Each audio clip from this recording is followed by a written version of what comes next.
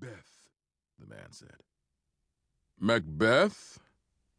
The king poked his head out a little further. What about Macbeth? The man steadied himself. Speak, said the king.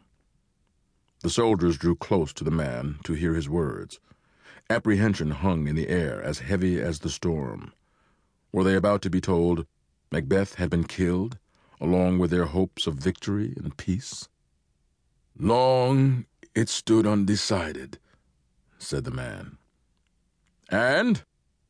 Father, said Malcolm, look at his wounds. Let him speak as he can. Like two exhausted swimmers, the man went on, his eyes far away, as if he were reliving the battle and not reporting it. Clinging to each other, pulling each other down, the armies of Macbeth and MacDonald, until, like valor's firstborn son, Macbeth thrust himself into the thick of the battle, carving his way through the ranks, meeting the traitor man to man. The result, shouted Duncan.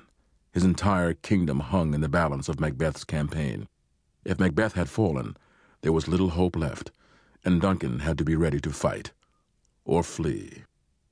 Tell us plainly, good fellow, said Malcolm calmly, whether Macbeth or MacDonald won.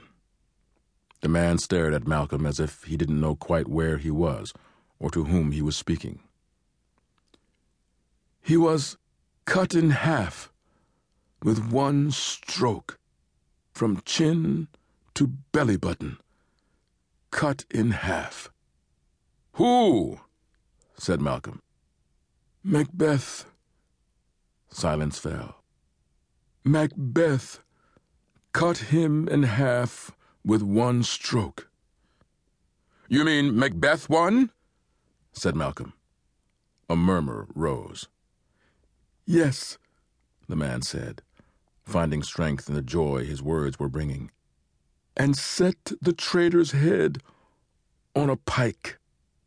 Praise heaven, said Malcolm. The man closed his eyes. The murmur turned into laughter and then cheers. Only then did the king venture out of the fortress.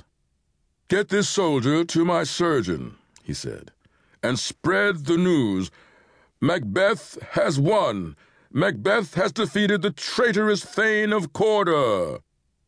But rumors, flying faster than the words of kings, went from the top of the battlements to the bottom of the walls, and the words, Macbeth, peace, and victory, were passed from man to weary man. Send a message to Macbeth, said the king. Go quickly. Say in the name of Duncan, King of Scotland, that the title forfeited by the traitor MacDonald now belongs to the man who valiantly rid our kingdom of him.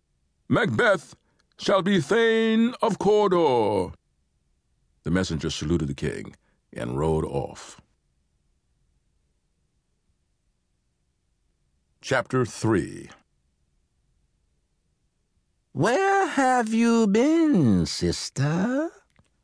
The witch removed a dead man's thumb from a pouch and kissed it before dropping it into the bubbling cauldron. Lightning tore through the sky as the ghastly thing sank into the broth. Another witch stepped through the curtain of smoke. Killing swine? And you, sister?